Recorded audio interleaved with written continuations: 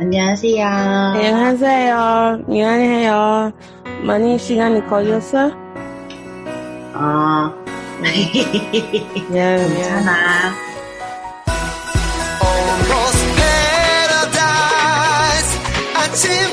Hey there. Welcome to the More Civil Podcast. My name is Mo. I created this podcast as a resource for Blacks, Asians, and those who love them to share stories and processes and build community around important issues. On this show, you get to hear amazing stories from people like you who show us how to get more out of life. The stories featured on this platform are by people whose journey I'm inspired by, and most importantly, people who have been courageous and vulnerable to be open about their life stories. And I hope that in turn, you find these stories inspiring. Hey guys, welcome back to the show, and I am super excited today, especially because this is a topic that I can talk about all day long, and I don't know why I haven't done like a full blast episode on this, but you're in for a treat. You're in for a treat because you get a lot of inside scoop on the history of my third favorite country, Korea, South Korea, and also the global cultural phenomenon that is Korean culture. We are going to spend a lot of time talking about my one and only guilty pleasure, Korean dramas, aka K-drama. And I'm not alone today, guys. I brought help and receipts. And with me today in the studio is my dear friend and sister, and also my Korean teacher, Mojung Sylvia Kim. Mojung, 안녕하세요. 안녕하세요. Hello, everyone. Hello, everyone. My name is Mojung Kim, aka sometimes people call me Sylvia. I'm from South Korea. I'm currently doing my master's degree in early child education. And yeah, like Mo described about me, I'm helping her to develop her Korean skill. She's very fluent already, but she said she needs help, so I'm helping her. So, and besides that, sometimes we're talking about how Korean culture and society keep developing based on the drama or the songs or like kind of social news like that.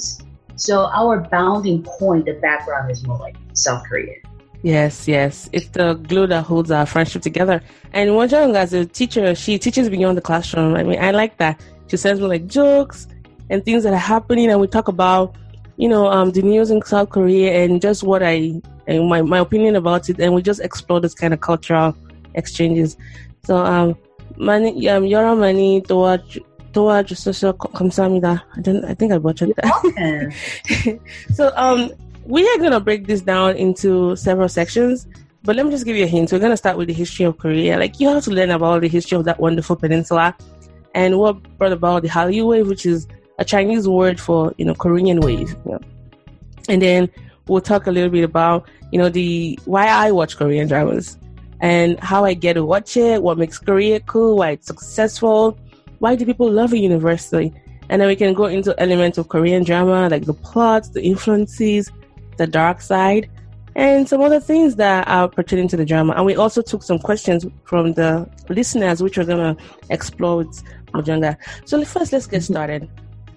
Korea is a very wonderful place in the sense that it's still undergoing a war that has never quite ended. When the Korean War started in the 1950s, there was never a ceasefire that was, called. So the two Koreas are still at war. So is that war that never got ended? And I always tell people that way back in the 60s, North Korea had a GDP that, was like enormously larger than South Korea. But, South Korea did all of that, and now they are like one of the most developed countries in the world. So I'm curious to know, Mojanga, like, just thinking about your country's history and given that just right beside you, like 30 minutes away from Seoul, like I heard, is just, the border to North Korea.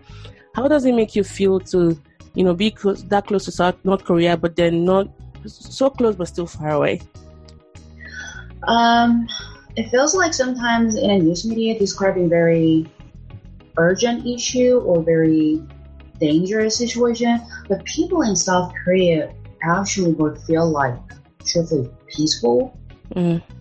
Because in a North Korea perspective, to protect the hierarchy we know that they will not easily attack us maybe. So sometimes they do is like kind of exaggerating what they want to do. It's like kind of like, whoa.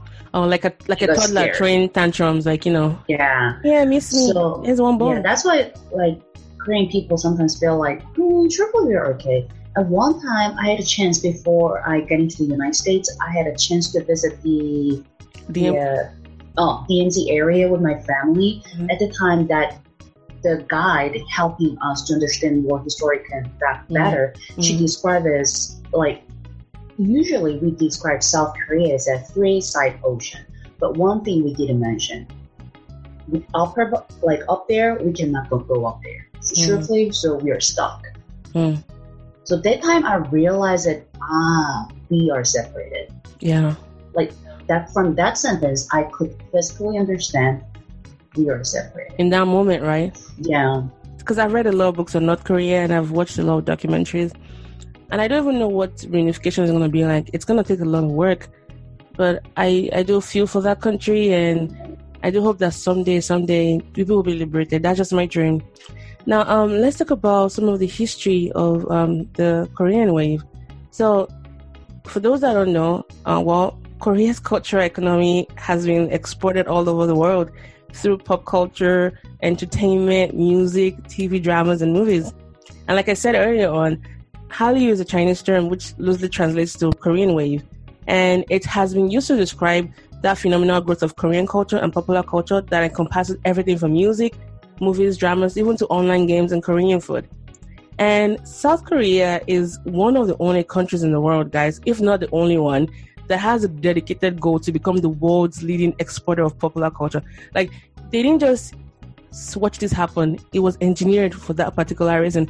And that blew my mind. Because when you hear about the Miracle on the Han River and how when their GDP, when they had the IMF crisis and the country was not doing very well, a lot of people, especially the older ones, they donated their gold up to the tune of like $1.3 billion to be able to build the country back up and pay back their IMF loans. And South Korea is a country that you could keep tilling the soil, you're not going to find any natural resources because they don't have any natural resources. But the people, they are so driven, and sometimes to the point of, killing themselves in a way, because it's a high society, which we're going to talk about, to becoming, make their country something really big. So I'm curious to know, Mojung, like, given that, like, for you growing up in the 80s and looking at just how Korea has, evolved over the years, what would you say about that statement makes you really proud about being Korean? First thing is very thankful for people's attitude, like authenticity, because when the IMF hits like late 90s, I can describe this like kind of compare maybe Great Depression when the United States hit really bad.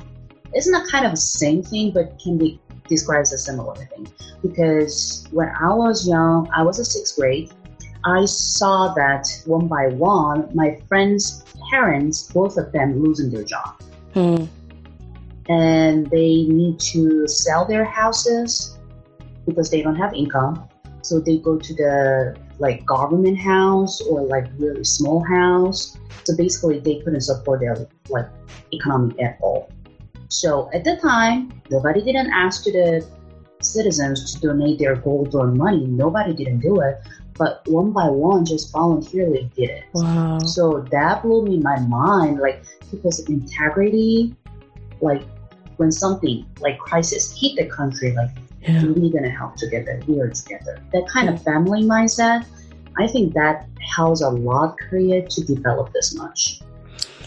Wow, I mean, and I know that you have that, like South Korea as a whole has that image of being highly competitive, always wanting to be the best. And I can imagine that you're trying to beat Japan and also trying to beat North Korea, and then China also added to the four that kind of made it like, we're going to get these guys.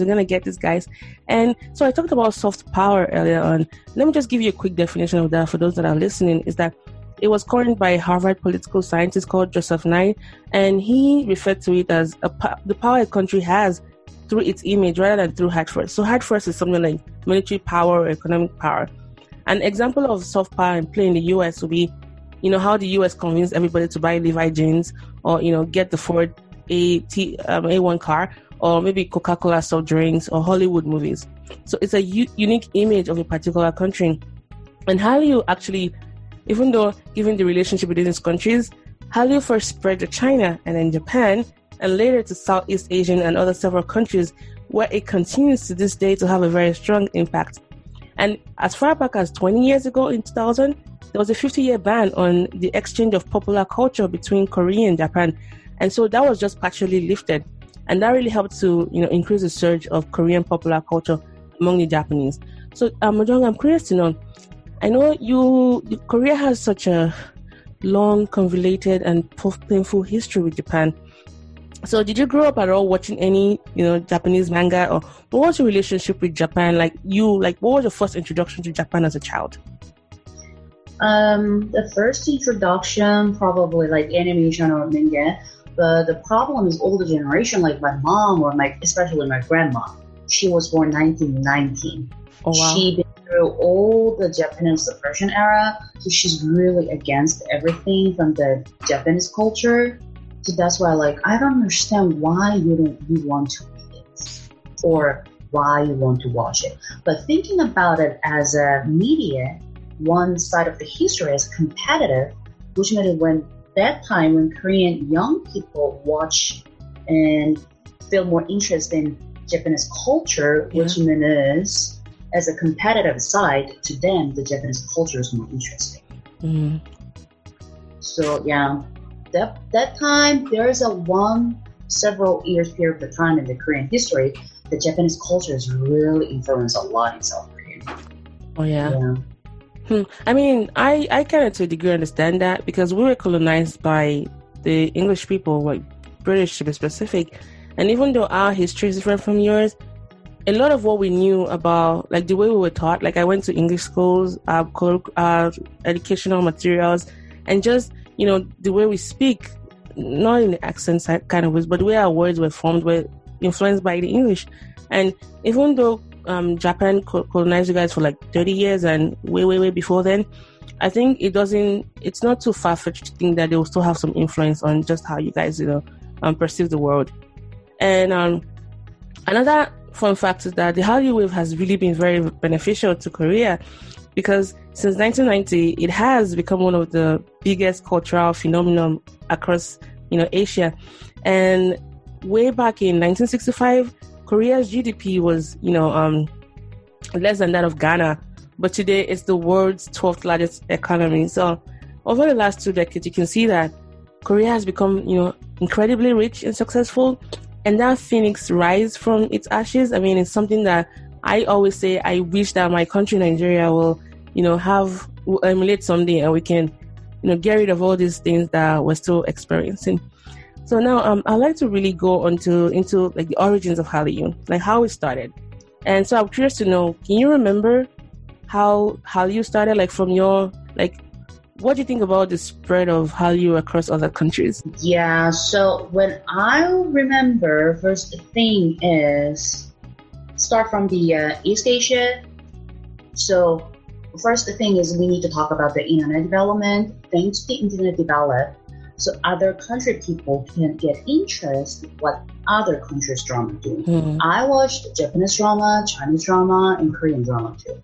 Some of the people get interested in Chinese drama, those countries' people get also interested in Korean drama. Yeah. And I think that time we can divide it as before the cable drama is created. And after. And after the cable drama. That's so true. I didn't think of that. Because when I look over some kind of information, how those media industries developed it, what I realized that before 2010, there's only 3 channels in South Korea. KBC, NBC. KBS, NBC, and one more, SBS. SBS, yeah, so broadcast station. Those are only 3 stations. That's too newer. Oh, wow. Yeah, but it's grown a lot. You have several stations in Korea now. Yeah. Because thanks to the cable drama, the platforms developing more diversity. That's why, as the timing-wise, internet developed together, and more diversity platform. Yeah. So, like more creative. More creative control. Yeah. That's so good. Well, as a matter of fact, the movie that actually started it was called Swiri, and it's an inspiring movie about the South Korean espionage, and it was released in 1999, and it was hugely successful across Southeast Asian country. And I think the producer, I forget his name, Kang Jae-kyu, Kang Jae-kyu, Shiri was the first one that kind of blew across Southeast Asian, and it was directed actually by Kang Jae-kyu, and that blew. Well, there wasn't internet then, but just think of it like blowing up, the internet way before the internet became a thing. And then there was also Autumn in My Heart. Have you seen that one?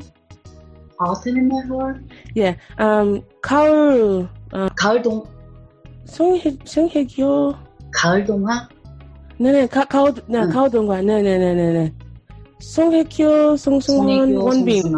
No. So that was also another one that I heard that was very popular in China and in Singapore, in Japan. And then, of course, there was My Sassy Girl. Yeah, so those were the things that really made it blown. But then when you think about just the history and the economic development of Korea, there are 5 factors that have been attributed to the evolution of the Korean wave. And one was lifting the ban on foreign travel for local Koreans. As far back as 1990s, people don't notice that a lot of Koreans couldn't travel abroad. They couldn't travel abroad. But when that ban was lifted, there was so many, travels to Western world, like mainly to the US and Europe. And many people pursued education in these countries. And of course, then we had, a lot of movies. Hollywood has always been booming. And so these Western educated Koreans brought with them the new perspectives of doing business, of, interpreting art and cinema and music, and also innovative forms of expressions. Like, for example, K-pop. When I think about K-pop, especially the boy bands, there's so many imitation to like European, bands, because the way they dress. I mean, they look Asian, but they are dressed, very Western, and their mannerisms. And we're still going to talk a little bit about K-pop. And also, there was also the restructuring of the chaebol. After the IMF crisis, the government realized that they needed to do different things differently. And the president, then Kim Dae-jung, he pushed for information technology and popular culture as the 2 key drivers for future Korea. Because way back when Park Chung-hee was president, he really, put a ban on cultural expression. Like you couldn't sing anything that was anti-government.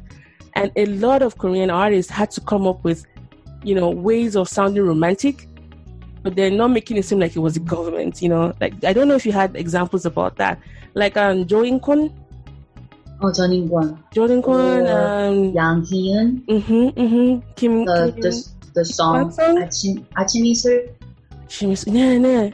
That song is landed. There's in the lyrics. There is nothing against the government. The government thought one of the sentence, the lights turn off in the room, and the government's like, why are you guys turning off the light in the room? Are you guys talking about the anti-government? So this one is landed like that. And then, oh my gosh, there's another one that what's his name? 제발 그만해요. Isn't it? Johnny, not Johnny. Jo In-kwon. Yeah, I think that's Johnny Won's song. Johnny In-kwon, and it's Please. It's called Please, and it sings about like don't suffocate me. I'm human. If you listen to it, you think, he's talking about a lover suffocating you, but it was actually addressed to the government. But so they had to come up with ways to kind of be anti-government without being anti-government, because a lot of them were put into jail. They would, fabricate lies about drug use and all that. So it was a very difficult time for Korean artists in the 60s. And also Samsung. I tell people that Samsung used to be a department store called Jedang, and they just sold salts, cotton and sugar. But now it's like a powerhouse, and it's one of the top and prominent Korean chaebols. Exactly. And also they banned censorship laws, like all of the censorship that they had as far as 1996. They banned, and then finally they improved focus on infrastructure. The Korean government has been and is still spending significant amount of money to develop high-tech internet infrastructure. And Korea has one of the fastest internet in the world. Fine, it's still prone to a lot of censorship and all of that kind of stuff, but it's super fast. And there's also a potential, like a talent base of young and energetic Koreans who have received a lot of venture capital funds from the government. As a matter of fact, Korea is one of the few countries in the world where they help to invest a lot in their young, productive members of society by providing loans and venture capitals to make them really, really grow. I don't know if you had anything to add to that. I think that is a really good description. Thank you, Kasarida. And I want to also say that we say that stars are born, but in Korea, K-pop stars aren't born; they are manufactured. There's a particular wing of the government whose job it is to make sure that there's a constant outflow and churning out of talent of shows. And Koreans love to sing a lot. Like everywhere you go, when they're gatherings, even when they're protesting, there's still songs. So it's very well embedded in their culture to be artistic. And so now we're going to segue. Now I've talked about the historical stuff. I hope it wasn't very boring. As you can tell, I don't know if you can tell, but I'm so excited talking about this. So why do I watch Korean drama? Well, a little bit of a confession. I have been watching Korean drama for almost 10 years now. And it took a while for me to be very public about it because people tend to look at you like, you still watch Korean dramas? And I am very proud to say that I love it. There's always something special about Korean dramas for me. Not because of the love stories or fantasy of love, but inside those dramas, whatever the genre is, there's always something to learn. There's some life lesson. And they also make the episodes so short and meaningful. Unlike in American dramas where they can have like 10 seasons and 20 episodes long. And it's so tiring, and that's why I never get tired of watching Korean dramas. Another reason I like to watch it is because they have these pure, innocent love stories. I agree that a lot of them are very unrealistic, but hey, it gives me a form of escapism, and I don't really like when scenes are overtly sexual. Like, Yeah, I agree with that. I mean, it's like, let's have dialogue. Like, fine, sex is good. In Korean dramas, they give you the illusion that something has taken place overnight, but they don't just show the act, which I really like. Now, this is different from the movies. Korean movies can be super raunchy, like super, super raunchy. DK Jonah asked that question, so she wanted me to ask you, Mojung. So her question was this. I'm curious about their writing style. How are they able to create epic stories? And what's their educational system like when it comes to writing? Because they have lovely storytelling skills. So, I think you can start, like earlier I mentioned, there's only 3 channels in South Korea. So that time is very kind of restricted, limitation, less creativity. Because that time also not any smartphone or tablets are not able to watch the drama. So only the 40 or 50s, like mothers, can watch the television mostly. So they always target on those people getting attention from them. So those 3 channels always talking about the romance. Achim drama? It's like soap opera. So in the hospital, they fall in love. In the lawyer, like in the courtroom, like they're gonna fall in love. In the school, they're gonna fall in love. In the kitchen, they're gonna fall in love. That's why there's a moment to me I'm a little bit sick and tired of, like everything gonna conclude as a romance. But like thankfully, still less sexuality on that. Yeah. But after that, when the cable drama started, the cable drama paid more money and make a better working conditions. So they got a lot of producers from those 3 channels, and they put a lots of money to creative, like very innovation ones, so they can get attention from other people. So one thing is they more starting based on other books or web drama, like web comics. So, and they recreated those themes and make it producing. So one of the example, like Mojung.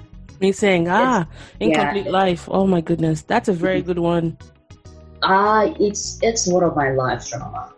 Sometimes people, like when they have a hard time in their daily lives, sometimes they watch the drama and just like, I'm feeling healed.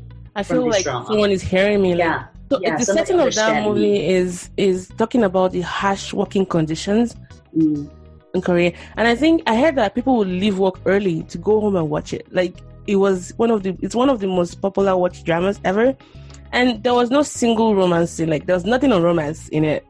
But I think at that point, a lot of younger people were already getting disillusioned with Korea because they call it Hallyu because it was very hard to like live by and make money and make ends meet. And that drama validated a lot of the angst and just the anger that was brimming in a lot of young Koreans. And I highly recommend. There's no romance there. Nothing romantic. It's office life and just how people get back and competition and just the antagonism at work. Sorry, yes, okay, just say. So to me, like, they're used to kind of higher that everything's just complete romance. And there's a cliche in Korean drama. So I look over what kind of cliche usually Korean drama have is like rich guy. Oh yeah, there's a rich guy, arrogant. He has to be arrogant. He's a perfect. It's perfect. One big hair. He's perfect and all kind of Cinderella girl, yeah. And girl is always poor. Sometimes have the mom, and there's a like mean sister, or there's a third person try to separate them, and always like the guy gonna save her, like that kind of cliche. To me, that part, like. It's second lead syndrome. Obvious. However, when the cable drama started like meeting, just make it one, make me watch it again. Those dramas. I see. Like creative style. I see. And we're gonna get to the tropes that are overtly used in Korean dramas, but I wanted to sit a little bit with, why for me I watch it, and apart from just that I like the life stories, I also watch it to learn the language. I have found ways to, even though sometimes the way they speak in grammar is not how you would speak naturally, but at least learning vocabulary. So I highly recommend this to those that are trying to learn Korean or whatever languages you're trying to learn.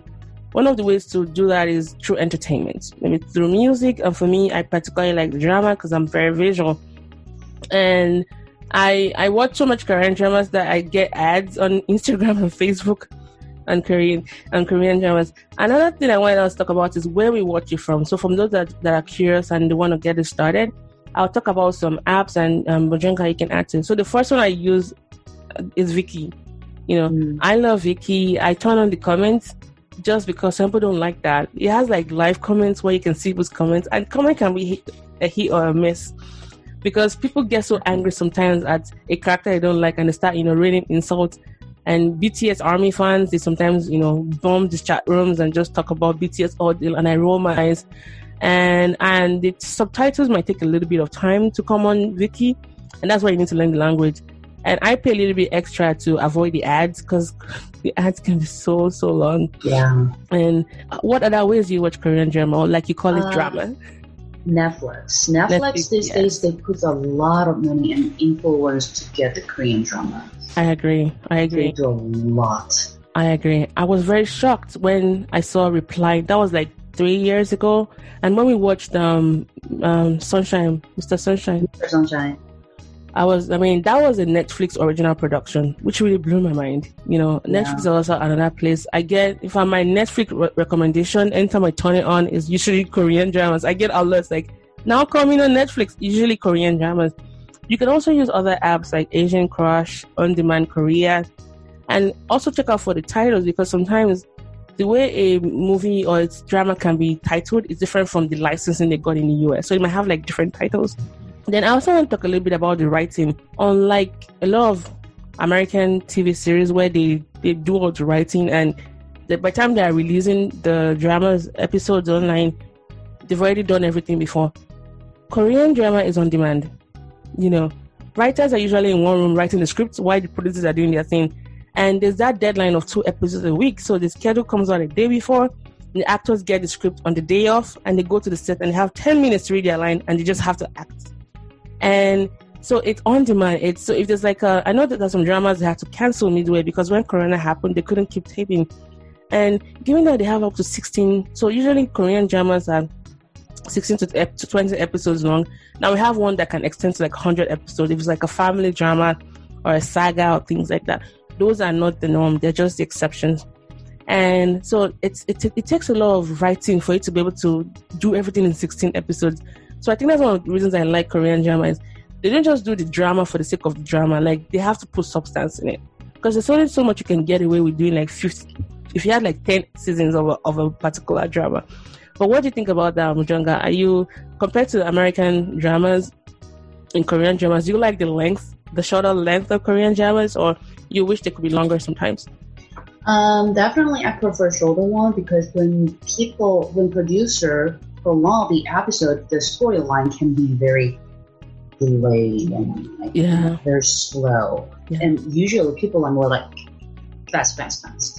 That's why Korean people's common characteristic wants everything fast. That is one thing also help develop internet. I thought it was American. Really we have fast food, fast clinic, fast, everything is drive-through boyfriend. Yeah.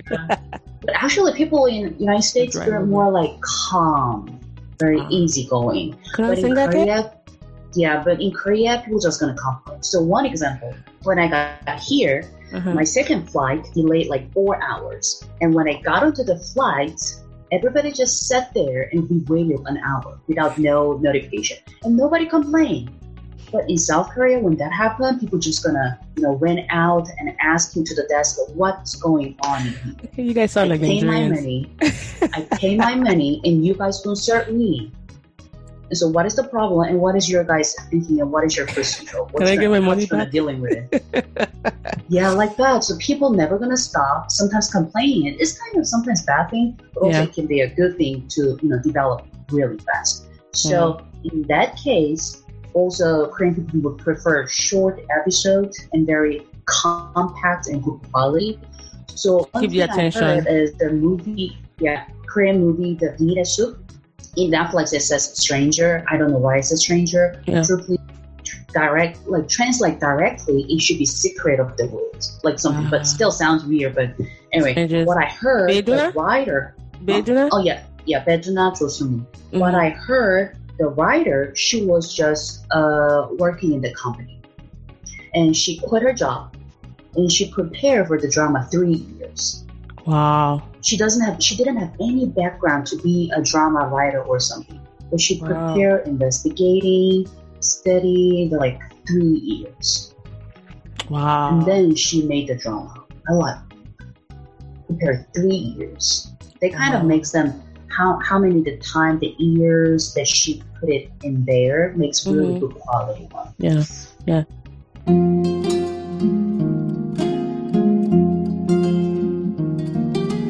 Do you know that podcast is going mainstream and that there are many people all over the world listening to podcasts daily? For example, in the US alone, 1 in every 3 persons listen to at least one podcast every month. Wow, that's a lot of people. Do you also know that podcast listeners tend to be more loyal, affluent, and educated? Speaking of these virtuous qualities, did you also know that on a monthly basis, thousands of people all over the world listen to the Mojung podcast? Well, do you have a business, service, event, or product you would love loyal, affluent, and educated listeners to hear about? Then look no further. To promote your services on the podcast, send an email to talktomo@mosible.com today. Or you can visit our website at www.mosible.com. That is www.mosible.com.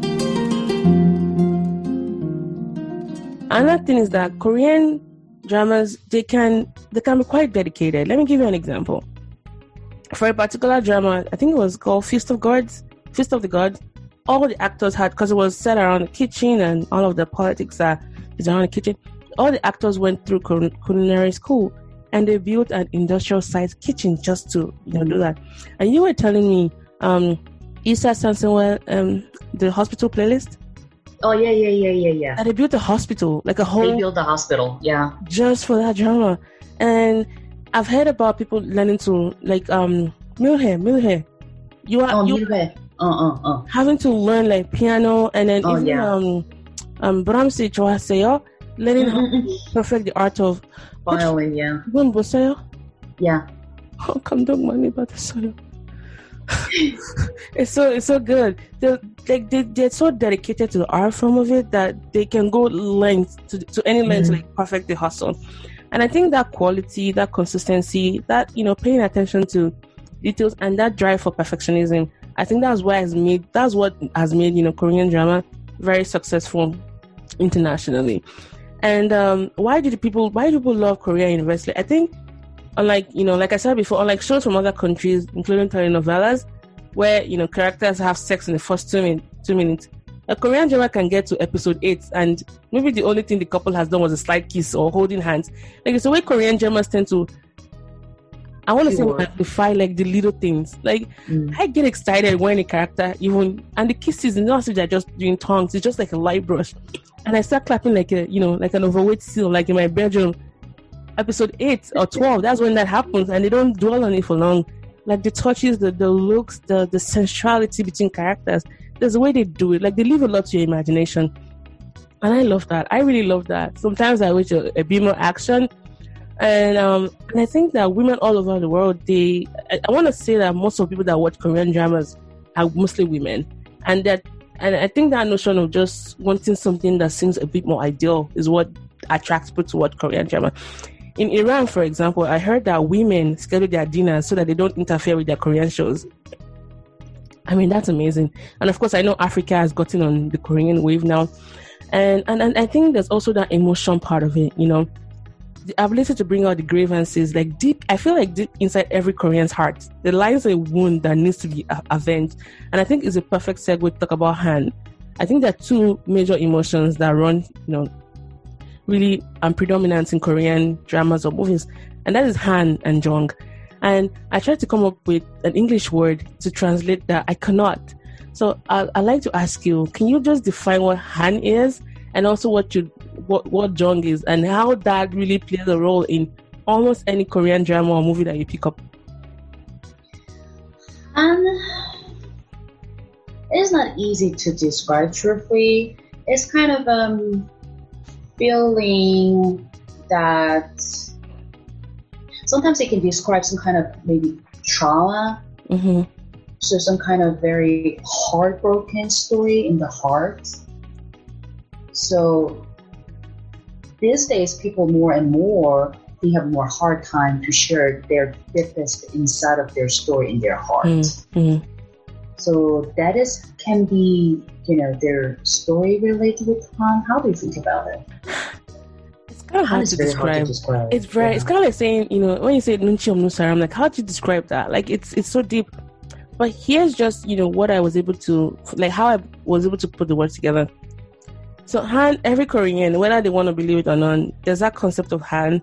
And I think it originated from just the trauma and the hardship and all of the, murky stuff Korea has gone through.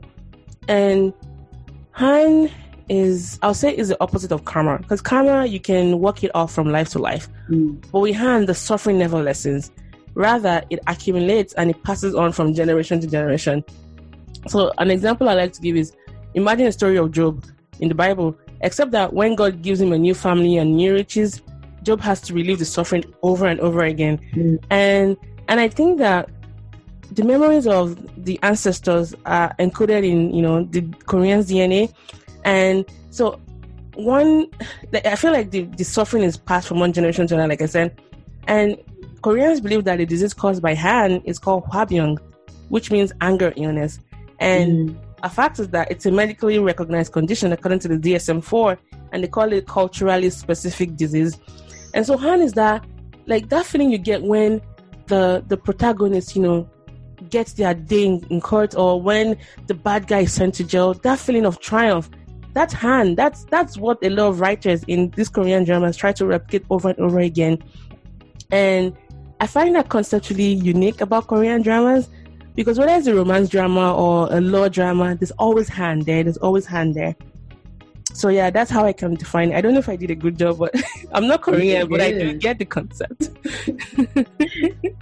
Sometimes it's hard for me to understand what we're describing, because I grew up that environment, so I can feel it, I have it, but sometimes it's hard to describe. Like, I think I have it, but I never thought or asked to describe like that way. So that part to me, like, sometimes people like, yeah, but how? Like, Yeah. And most Korean plots, they revolve around childhood innocence and family drama. There's a lot of loud crying. I mean, both men and women cry in Korea, which, of course, it's not, men don't cry like that in real life. you know, and does that tapping into their hand as a need to fix it on the suffering. Now, I want to talk a little bit about Jung. Like, can you tell us a little bit about that? That was one of the hardest ones for me to actually come up with a definition for. Jung can be seen as more like attachment. So it's like the pure heart that you want to take care of somebody.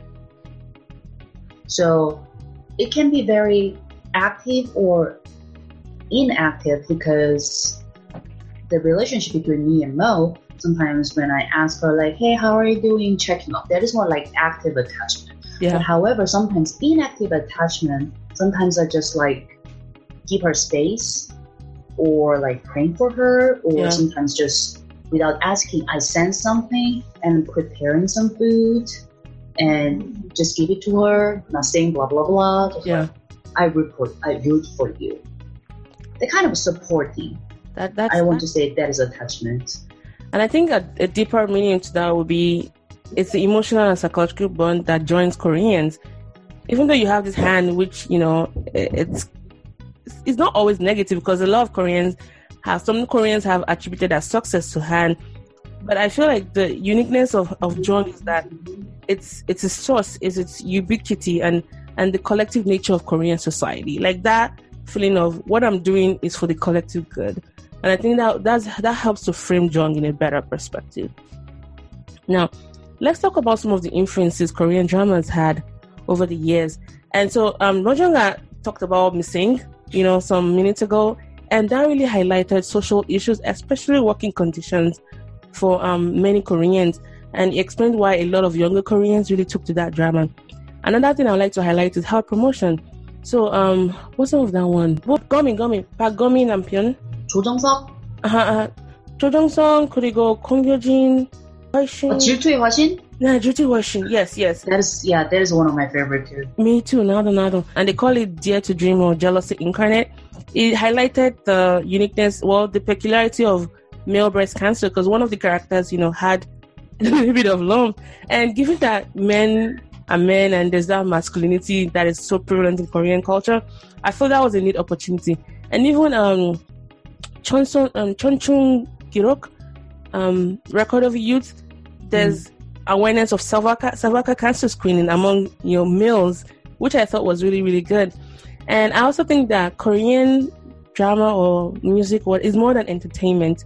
It's deeper than that. It's Korean beauty products, it's fashion, it's food, it's culture, it's language, it's tourism, it's surgical explorations because Korea is one of the top, you know, surgery meccas of the world. The cosmetics are really well known. I happen to use some of them. Mojung has given me a lot of face masks and you know, makeup and all that kind of stuff. And even the film locations. People want to go to Namsan Tower, Busan, Jeju. And yeah, so I want to also ask you a little bit, like, what are some of the influences you've seen, especially here in the US, about, like, that has been brought about by, you know, Korean culture and the Hallyu wave?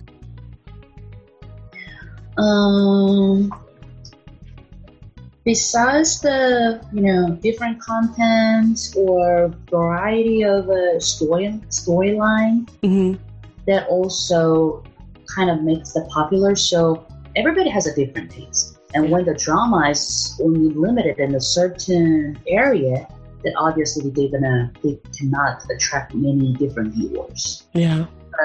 In Korea, there's some drama only for the romance and some drama without any romance, just for the action or kind of lawyer's story like that one. So different types by different tastes, you can choose whatever you want. Whatever you want. Yeah, but these days, what I see in the United States, the TV show in here is more like very sexual. In the second episode, they suddenly sleep together. And to me, it's like, why? You guys just met each other. Why are you guys so hungry for that? Even hospital dramas, you know. Yeah, like Grey's Anatomy. Oh, yeah, I love that, but they never stop having sexual attraction to each other. It never stop. That makes me sad. That content can be good, but there's too much focus on that. Yeah, I agree. I think there's so much on. I mean, it's understandable that young people would like to have sex, but it shouldn't be like the central story. Yeah. I just find that it's done, you know, ad nauseum. Then other influences would be boy bands like BTS, you know, which, you know, everybody probably knows about. They are very good in accessing their fan base to talk about issues like loneliness, peer pressure, mental health, and sexual identity. And even in Abu Dhabi, which, is in the UAE, KCON was held there despite the cultural barrier in the Muslim nation. And depending on some of the dramas, sales of some products. Now, one of the big things about Korean drama, there's always product placements, which can be quite annoying, But there's some dramas that, by virtue of some products appearing there, it has driven sales. So, like, the other saw Onkunde, which is you who came from the start, that had Kim Soo Hyun and Jun Ji-hyun. I always say her name wrong. The lipstick she wore, that particular shade of lipstick, sold out within minutes. And even the bag, the character, the main lead was carrying, is sold out. For me personally, my next car has to be an Acura MDX because it's used a lot in a lot of Korean dramas, and I have to get me an Acura MDX. My fridge, my Samsung fridge, I saw it in a Korean drama, and I was like, I want me that fridge. My Roomba, even my phones, like I'm all about Samsung. No thanks to Korean drama. Now let's talk about some of the dark sides, Mojung. And I would like to say this, that even while we're exploring this, I don't think any culture is perfect, right? I think there are always good things and bad things. And it's acknowledging that, okay, while there could be good things, here are some of the things that we think can be quite problematic. And so when I even talk about this, please don't make it seem like, oh, Korean culture is bad. No. Now, one of the things I've really noticed is, suicides, depression, anxiety, bullying, isolation. And was it Kim Da-hye, the lady, the Australian actress? She's Korean, but she's from Australia. She did Hotel King. You remember her? She was ostracized for kissing. Like, the way she kissed that character in a particular drama. Like, people thought she was very loose. And she talked about just that isolation. And there have been a lot of suicides. I mean, so for its economic development, Korea has one of the highest suicide rates for one of the top OECD. Among the OECD, yeah. Yes. So I just want to talk about that. Like, what are some of your opinions about the dark side of, that are depicted in Korean culture? And I think a major contributing factor to that would be just that drive for excellence and perfection at all costs. But I'm curious to know what you think about that. Definitely including suicide and the criminal rates among the teenagers, because under the 14, under the law, they will be protected, or parents divorce like that, so children's trauma. So those kind of things is actually never been discussed before 2010.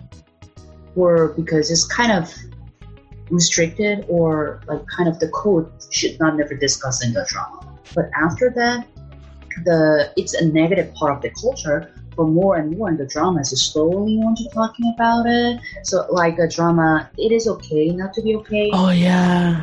Yeah, like the woman character. Yeah. Seo Ye-ji, what her characteristic has in the childhood usually will not be used in the drama. In the drama, yes. But now using it is more like, it's okay, bring it up your story, it's not your fault. Yeah. You need to talk about it. So that part in Korean culture still go to the psychologist to talk about it. It looks like very bad. It's a taboo. Taboo. It feels like, why you go to psychologist? Do you have a mentally ill? In here, it's really common. You feel very hard, like very rejected feeling. And people go to psychologists, talk about it. You can even talk about it publicly, like I do. Like, I have a therapist for that. I have another therapist for that.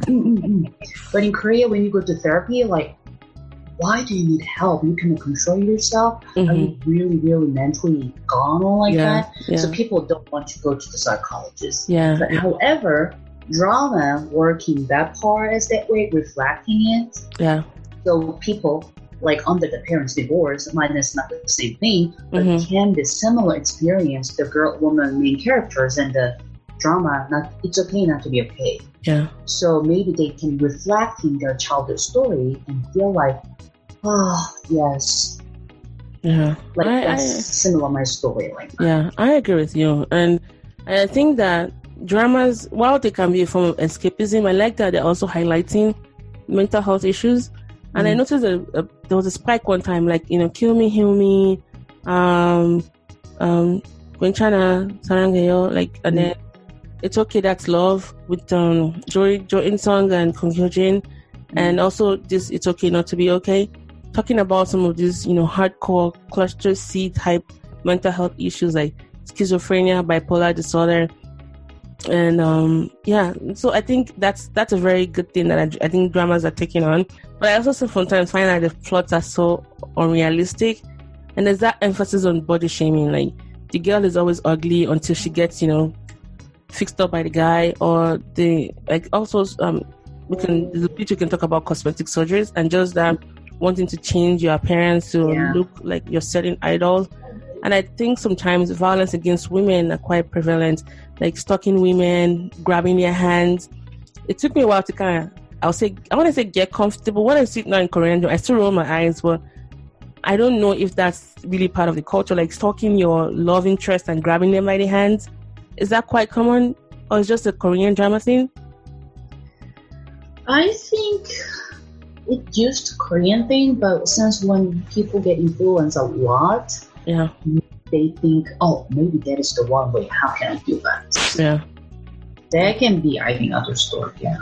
Now, before we kind of round off, let's talk about some of the tropes that I don't like so well. I feel like there's always that everybody knows somebody. Like, your love interest was the boy that you grew up with together, and then you grew up one day, and then you're like, That's a cliche, yeah. That is cliche. I know South Korea is small, but does that really happen? Or you all know everybody? No. And then, like, in the rain, like, the guy's running in the rain, and all of a sudden the umbrella pops up. But do you guys, Gary? So when I'm asking these questions, I know the answer, but let me just talk like a silly person. Do you guys run around with like an umbrella for a guy to kind of rescue you? Not all the time, not like that. Not like that. That was weird. A little bit. It's kind of, they can be more romantic. Maybe I could imagine when I was a single, then, like, look at the rain and I don't have an umbrella, then hoping that a guy come here and help me out. Yeah. Maybe they can be reflecting on that, but usually people just go by themselves. They don't care. They need to go home first. So we're supposed to go to Korea in June before it got cancelled. One of the things that I was scared of was walking on the street, because I feel like a white truck is just going to hit me and then I'm going to die. So is there like a high rate of, motor vehicle accident in Korea? Not really, because in my life, I only saw one time. I walk people in Korea, they walk a lot. Yeah. We usually using transportation system or just by walking.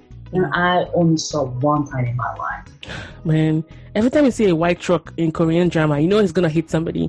And anytime somebody coughs, maybe they're having cancer or one, horrible brain disease. And then I think that can be reflected my experience before I got into America. Like, I watched a lot of criminal line or CSI, so I thought that I can be shot in the airport. Nice one. I see that. Nice one. Yeah, like that kind of reflection, because that is only the perception. What you see is what you only can think. So to me, I was a little bit worried about it. So there is a moment I thought about, okay, I should stop watching criminal line. Yeah. All right. Well, let's talk about some of our favorite movies or dramas, and I'll get us off started. So for movies, you want to start with the old ones because they're kind of good. So Old Boy, it's quite heavy. It was written by Park Chan-wook, and it won big at the Grand Prix at 2004 Cannes Film Festival. And I also like Reply series, Ntabara Pai Pai, 1988, 1994, and 1997. The drama doesn't have any antagonists, but it makes you realize that sometimes fate is your antagonist. And it focuses heavily on relationship, especially childhood relationship, family relationship. I also like It's Okay, That's Love. I have watched it probably 5 times because of the heavy emphasis on mental health, schizophrenia. And I think it was that drama that depicted just how functioning and, how people can adjust in society. I mean, when I say people adjusted, it's not those that have schizophrenia, but us adjusting in the sense that seeing them as, contributing members of society and not looking at them as people that are less. So I'm just curious to know, what are some of your favorite ones? We talk about Missing, and my favorite one currently is A Stranger, season 2. Like, people like interested without romance at all. Yeah. It's very political issue, like using your brain a lot. Who is the the bad guy, like that one. Yeah. That story blew me my mind.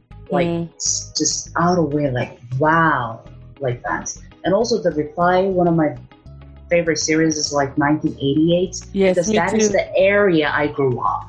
I grew up in 86 with Tongabia. We're the same age. Yeah. And even though I didn't grow up in Korea, it made me so nostalgic. Like, I wanted to call up my childhood friends. Of course, I don't have their numbers. I don't remember their names. But it tugs at your heartstring and all the hardship. And, you know, gosh, yeah. I agree with her. You should go watch that. And when I was young, like early 90s, that time, there was a political movement that South Korea almost turned into a socialism country. Wow. There's many riots, all those kind of things. That drama described very well as a side story. Yeah. It's a very like full and goes to story very naturally. So I love that drama. And other one is I want to recommend. I recently finished watching is Fear of My Friends. Oh yeah, that's good. It's on Netflix, guys. By the way, go check it. Yeah, I watched the second time right now. So the main character is a late 30s woman, and a writer with her mom, and her mom is like a bunch of friends. So to me, the reason I like the drama, it gives me the deep understanding perspectives from my mother's side. So I think maybe each society, they have some conflict between the generation, like older generation and young generation. They talk each other like, you don't understand, you didn't live through it like this way, like that kind of conflict. But that drama describes that there's a story. So after finished drama, I made a phone call to my mom. I just told her I'm very thankful that everything you did for me. It just made me feel like, Mom, I support your life, I root for you.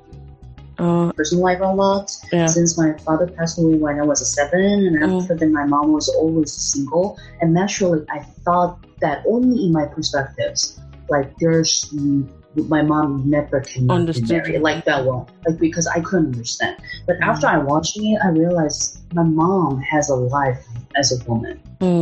She has a right to do it. Not for us, for her. That's why I made a phone call to her, like telling her I root for you. So that part made me think about a lot.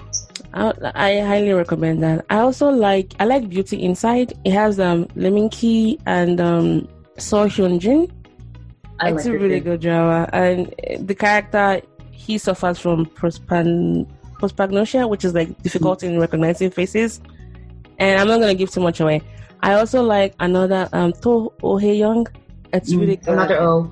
Another O, yes, it's really good, and I love the OST. And Eric Won was, phenomenal in that. We also forgot to talk about Signal. We're still waiting for the part 2 of it. Oh my gosh, the OST. We need to talk about Korean drama OST, like the original soundtracks. They are so good. There's like a whole industry out there of people that write songs, like someone like Hallyu, who is really very popular as a musician. And any drama she writes the OST for becomes a big one. Like, Saranga Bushjak, which is Crash Landing Into You, was also a big one. And yeah, I mean, there's so many dramas I like, and I feel like I don't have enough time to kind of talk about the many ones. What is smart, I think, with the OST, they divide it as a part 1, part 2, part 3, part 4. And the storyline starts slowly and goes up a peak and the ending. So they choose a different theme of the song. So when the viewers listen to the song, then when the song change, their feeling can be also changed too, as what they sing. So I think that part is very good marketing, how they set up like that way. That's a very good point you made. I didn't know. I mean, I knew that, but you saying it kind of brought it to my remembrance. And thanks for sharing that. And Baek Ji-young is like my favorite, queen of OST drama. She's really good. Taeyeon is also not bad. Yoon Mi-rae, she's half Korean, half black. She has a soul in her. Hyorin is also good. And Lin, I like Lin. I like her songs. They're a little bit old school, but I like them. So yeah, well, as an outsider looking into Korea, I love what I see, and I do acknowledge the differences between our culture. But like I asserted earlier on, I really do hope there could be some cross collaboration. And I'm glad that finally Korea is... I know Korean entertainment has been acknowledged. Like if you look at, other festivals in Asia, but I like that Parasite, took the lead by winning 4 Academy Awards, including Best Picture, and it became the first non-English language film to win that Best Picture and also original screenplay. He also won the Golden Globe Award for Best Foreign Language. And I know that, a lot of Koreans don't really care so much about the Oscars, but I like that I can use that as a turning point to kind of talk about this movie. I went to see it in the cinemas, and I bought the movie already, also on Amazon Prime, and I have watched it 3 times. I don't think I can watch it again because it's quite heavy, but I'm glad that at least people are knowing more about Korean entertainment, because I love that it's a key to cultural exchanges. Oh wow. So Hallyu Wave has been here for decades now. I'm curious to know, what do you think the next 10 years is going to be like? Because there's a lot of pressure to keep that wave flowing, and usually the bigger the expectations, the bigger the disappointment. So do you think the wave will end? I think it can go pretty long under the circumstances when the drama is still be creative, a different various platform, and can satisfy different types of viewer. Then I think they can do pretty well. That's a good point. So I think it's also about looking at what your audience needs, and given that it's a wave that has spread over the country, there's always something for somebody out there. And I particularly would love to see more cross collaboration with African artists. So the way sometimes Africa is depicted in Korean dramas is almost like that little place where people are dying of food or starvation. I would like for that to be changed, because K-pop and K-con has gone to Dubai, has been to Latin American countries and other parts of Europe, but I haven't seen anything big being done in Africa. And I'm, for one, advocating for Nigeria being the most populous Black nation on earth. I would love to see a lot of collaboration with Nigerian artists. I would love to see like Busan Film Festival, like partnering up with Nollywood, which is a big media house back home in Nigeria. Because I know a lot of Nigerians enjoy Korean dramas and they love Korean, entertainment. And so I'd like to see more, purposefulness around that. So yes, in conclusion, do you have anything you want to add before I wrap it up? I highly recommend the Korean drama, as much as I will recommend. So recommend first to start watching some kind of trailer based on your interest. And good part of Netflix, when you try to click it in the preview, it says comedy or romance or suspense, that way. And also one of the drama, lastly, maybe I want to recommend is Save Me. So since of the COVID-19, many cults history in Korea got used a lot. That drama describes so well. Yes, it's really good. Yeah, to me, very I couldn't even finish watching it. There's that much is really good quality. Yeah. It took me months to finish it because it was quite heavy and it felt too real for me. Because I told you what happened to me. I got into a Korean cult, so it was happening at the same time. It felt very real to me. Yeah, just let us know how we can enhance your experience. But I highly, support what Mojung said. Is find what you like. Like if you're not into romance, guess what? There are many Korean dramas and movies that would fit right into that. If you love horror movies, oh my gosh, Korean dramas and movies. There's some that are so difficult to watch for me because I don't like a lot of horror movies. But whatever you like, there's always something out there. But we hope that through this episode we've talked about, we're able to give you a better understanding of not just why we like Korean dramas, but the history behind it and why it means a lot to me. I watch Korean dramas almost every day because I use that to practice my English skills, my Korean skills, in addition to get entertained by it. And so, Mojung, thank you so much for being on the show today. I love talking about these kind of things with you. And from the bottom of my heart, thanks for inviting. All right, guys, this has been the show with Mojung, and catch you guys on another episode of the Impossible Podcast. Don't forget to subscribe, share this episode with all of your K-drama fans out there. And if you have more questions, you can, let me know. And if you want to, contact Mojung as well, I can put you through her if you have any questions. And we'll be like your resident Korean expert, even though I don't call myself an expert, but with Mojung on my side, I feel like I can take over Korea, Anyways, I remain your host, Sylvia, and catch you guys later. All right, sis. Manapshida. Thanks for everybody. You didn't hear you say, 잘한테 안녕하세요라고 전해주세요. 네. 네, 몸 조심하세요. 아이오에게도. 네, 감사합니다. 네. Hey listeners, this has been another episode of the More Stable Podcast. What did you think about today's episode? Do you have a question or feedback you'd love to provide? A suggestion for a future guest? We always love to get your feedback, so please do drop us a line via Instagram at Mostable or email us at talktomo@mostable.com. Your suggestion might just end up being featured on a future episode of the podcast. Cannot wait to hear back from you. Do visit our official website at www.mostable.com.